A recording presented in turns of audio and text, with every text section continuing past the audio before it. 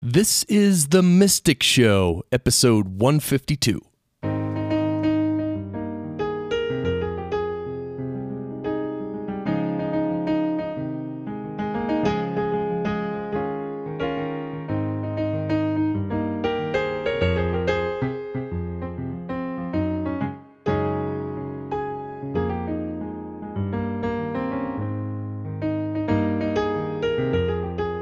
Time to breathe.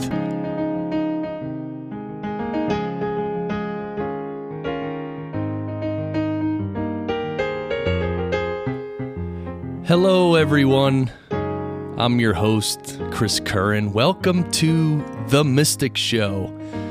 Our website is themysticshow.net, and we release new episodes every Friday morning, very early. Well, in the U.S., very early.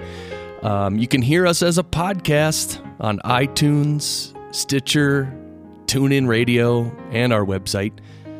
And this is the show you might know, you might not know. This is the show where we talk about spirituality and mindfulness and meditation.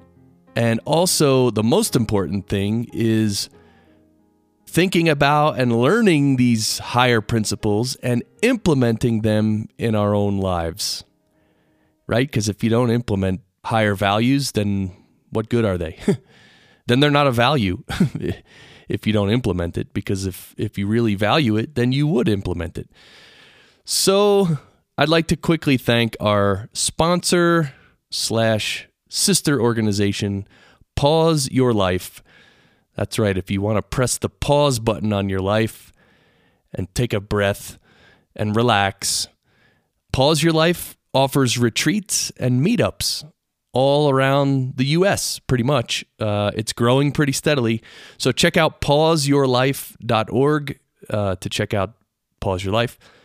The plan for this episode is to talk about certain topics. And again, I came up with the episode title before recording, which this is the second week in a row I'm doing that, and it's the only 2 times I've done it.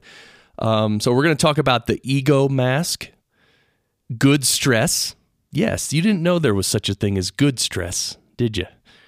We'll also talk about the will and the divine will, and also riding the slow lane.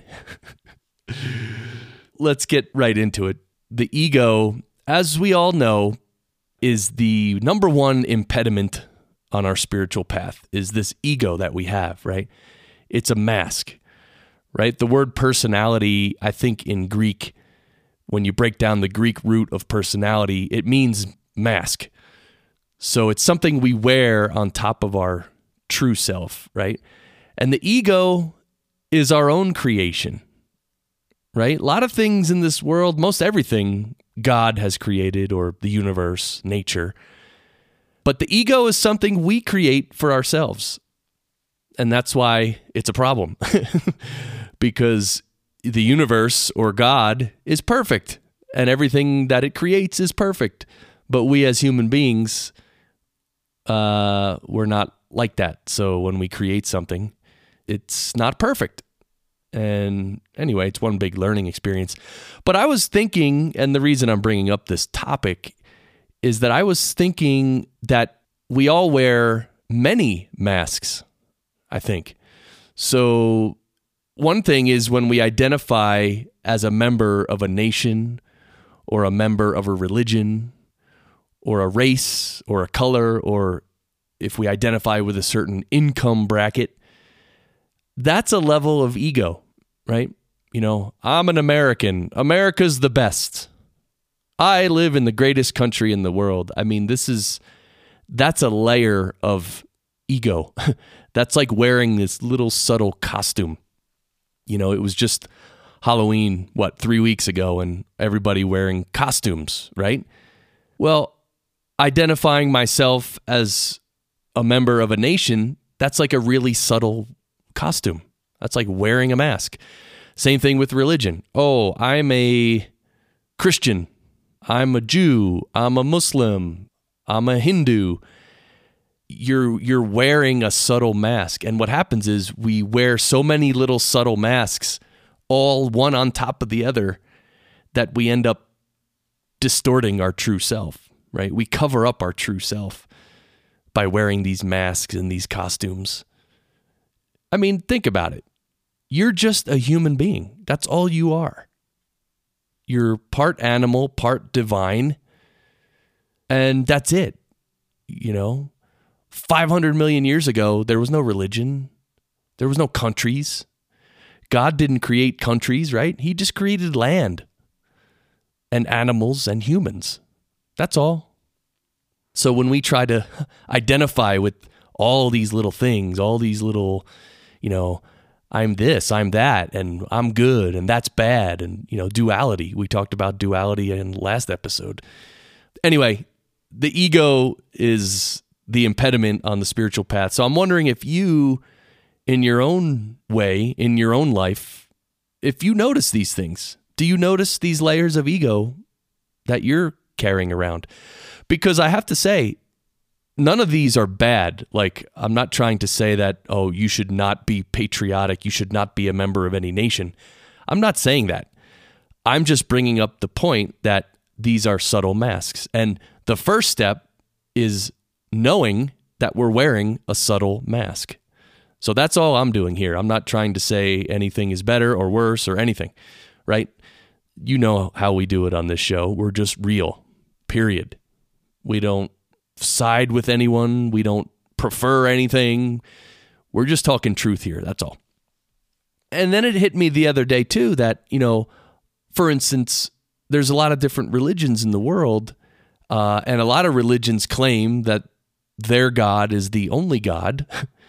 And unless you follow their religion, you won't achieve God. But let's face it, the truth is there's been people in every religion who have achieved the goal, the highest goals of spirituality. So my idea was that it's not really about your religion. It's about you. It's about your character. So think about on Halloween, wearing a costume, right? Let's say you're a wonderful human being, but you're wearing a costume of Big Bird. You're still a good person underneath. You might be wearing Big Bird on top, but you're still a good person. And you will always be a good person if that's what you are. But let's pretend there's a bad person who is wearing a costume of Oscar the Grouch. Or a bad person who's wearing the costume of a saint, right? The costume is not going to make that bad person a good person, right? So what we are underneath is what we are. And that's why a good character in any costume will succeed, right?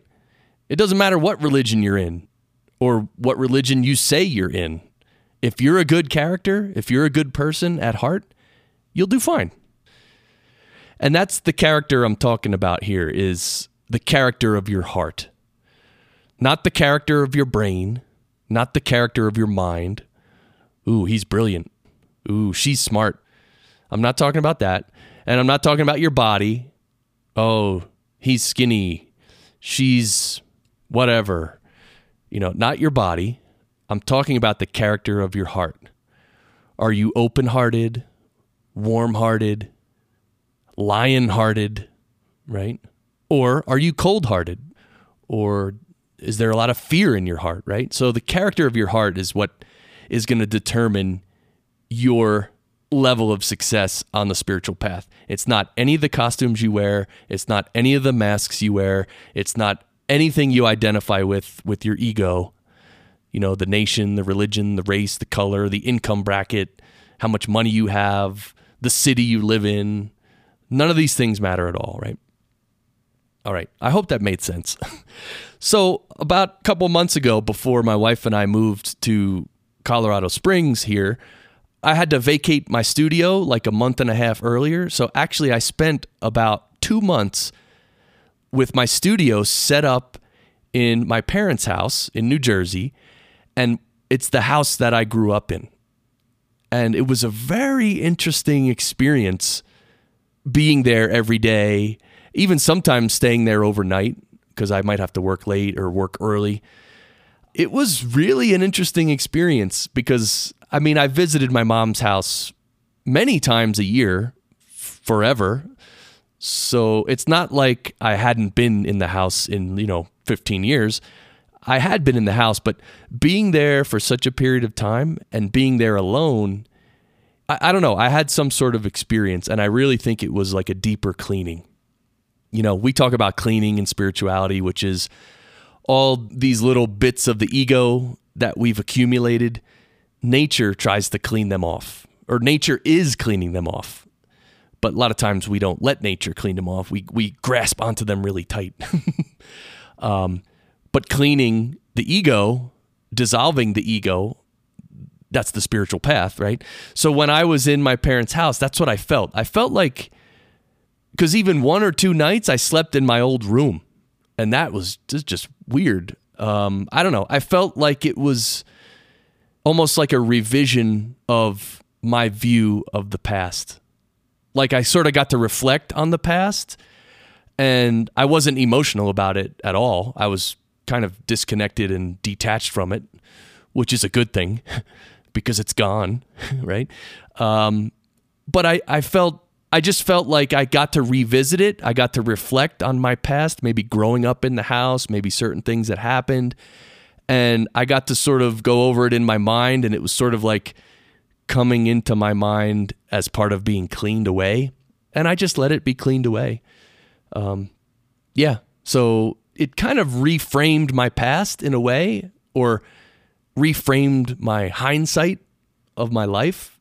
And again, I don't know if I'm making any sense, but it definitely cleaned away all the emotional, or all the remaining emotional attachments to the past. So that was interesting. I wonder if you have visited the place where you grew up or spent any time there, or I wonder how you feel about your past and all that. Do you remember it fondly, or do you just remember it in a detached way, or do you remember it with a lot of pain? So one thing you can do consciously is just let go of it all. Just put it behind you, let go, done. One other interesting thing happened at my parents' house. So in the family room where my studio was set up, which is also the TV room where my mom and dad watch TV, there's an air conditioning unit in the wall. It's built into the wall. And I turned it on. The first time I turned it on, the temperature was set at 77 degrees. And it was blowing for like 1 or 2 or 3 minutes, and it didn't feel cold enough. So I put it down to, I think, 72, let's say. And okay, it got a little colder and it started blowing colder. About an hour later, it was too cold. So I went back and I turned it up to 73. So the next day I came back, I turned on the air conditioner, it was at 73. And an hour later, it was too cold. I inched it up to 74. So long story short, over like the span of a week, I ended up inching it back up to 77, which is where it was initially. So this was a great analogy in my mind to this whole idea that a lot of times as younger people, we might enter a situation and want to change it and say, well, yeah, you've been doing it this way for a long time, but yeah, I'm going to change it and do it my way. And then what happens is a lot of times we do it our own way until we realize why our parents were doing it the way they were doing it. So this thing with the temperature going from 77 down to 72 and then inching it back up is like, there's a reason my mom and dad had it at 77. It's from experience, right? In that room, living with it every day. So they knew 77 was good. But I came in, I thought I knew better, and ended up after a week, I had to admit and realize that 77 is right where it should be. So I think sometimes in life we do that. We think we have a better answer.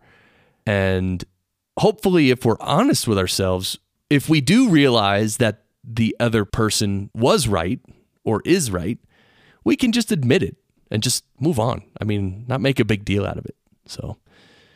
So that brings up this idea of a home, right? My wife and I own our home now.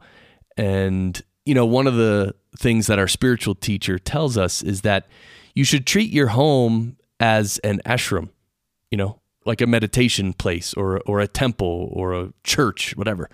You should treat your home as if it's an ashram. So, and you can almost think that your home is not yours. You can think that you're just caring for the home, and you can actually think of it as a public building, meditation hall. But of course, you might not invite people in to meditate. My wife and I do. We have group meditations every week with the Sahaj Marg practice. But it's funny the change that happens in your mind if you literally are in your home, and whether it's a house or an apartment, it doesn't matter.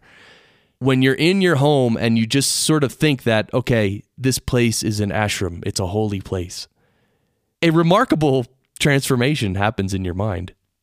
And it might not stick, whatever, but it's a good experience to have. So if you haven't tried that, maybe you want to try that. So the good stress I was talking about, did you know that there's such a thing as good stress? Most times we talk about stress, it's because of negative stress, worry, fear, anxiety, and it's heavy, it's painful, there's suffering involved. But there's a stress that science has called eustress. So I'll spell it for you. EUSTRESS. So it's basically the word stress with EU on the front of it, eustress. And it means beneficial stress. So it could be psychological, physical, or biochemical. Apparently this term was coined by endocrinologist Hans Selye, and the EU on the front is actually the Greek prefix that means good. So eustress literally means good stress. So really, eustress is a type of stress that ends up making you stronger. Like think of a physical workout. When you're lifting weights, you're actually breaking down your muscles. You're ripping them. But your body responds to that stress by building up your muscles even stronger than they were. So our physical bodies are resilient that way. So we can stress our body a little bit, and it'll actually make our body stronger. So eustress is not defined by a type of stress, but rather how a person perceives that stressor, right? So you can perceive a stress as a negative threat, or you can perceive a stress as a positive challenge, right? Like I just said, working out physically. I mean, most people don't work out physically and believe that that's a negative threat. They believe that it's a positive challenge. They're building up their muscles, right? But it is stress. So I'd like to read a small paragraph that was on Wikipedia, which describes eustress.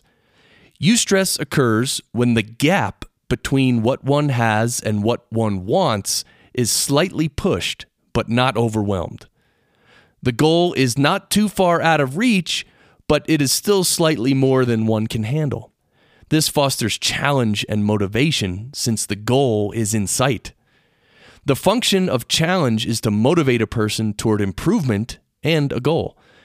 Challenge is an opportunity-related emotion that allows people to achieve unmet goals. Eustress is indicated by hope and active engagement. Eustress has a significantly positive correlation with life satisfaction and hope. However, experiencing chronic stress, either in the form of distress or eustress, is negative. So it all comes down to our perception and our attitude. When we have a stressor that's coming and stressing us, we can actually choose, most times, we can choose to meet that stress with a positive attitude, with hope. We can view it as a challenge. Or we can view it as, what did he say up here? A negative threat, right? So we kind of have a choice, right? How we view things. Because things are just things. We are the ones who give it meaning. So anyway, I just thought this idea of eustress was really cool, and it just can help in everyday life when things come your way that are a little bit stressful. You know, you can think of it as a good thing. something that's challenging you, something that's making you more powerful. And at first that might seem really hard to do, especially if it is negative stress, because that can happen too, right? Stress can be negative and painful. But there's a lot of other stress that we have that we can change our perception. So sticking on the topic of science, I wanted to quickly talk about a term called entropy. Entropy is a scientific term that says that everything in the universe is moving towards disorder.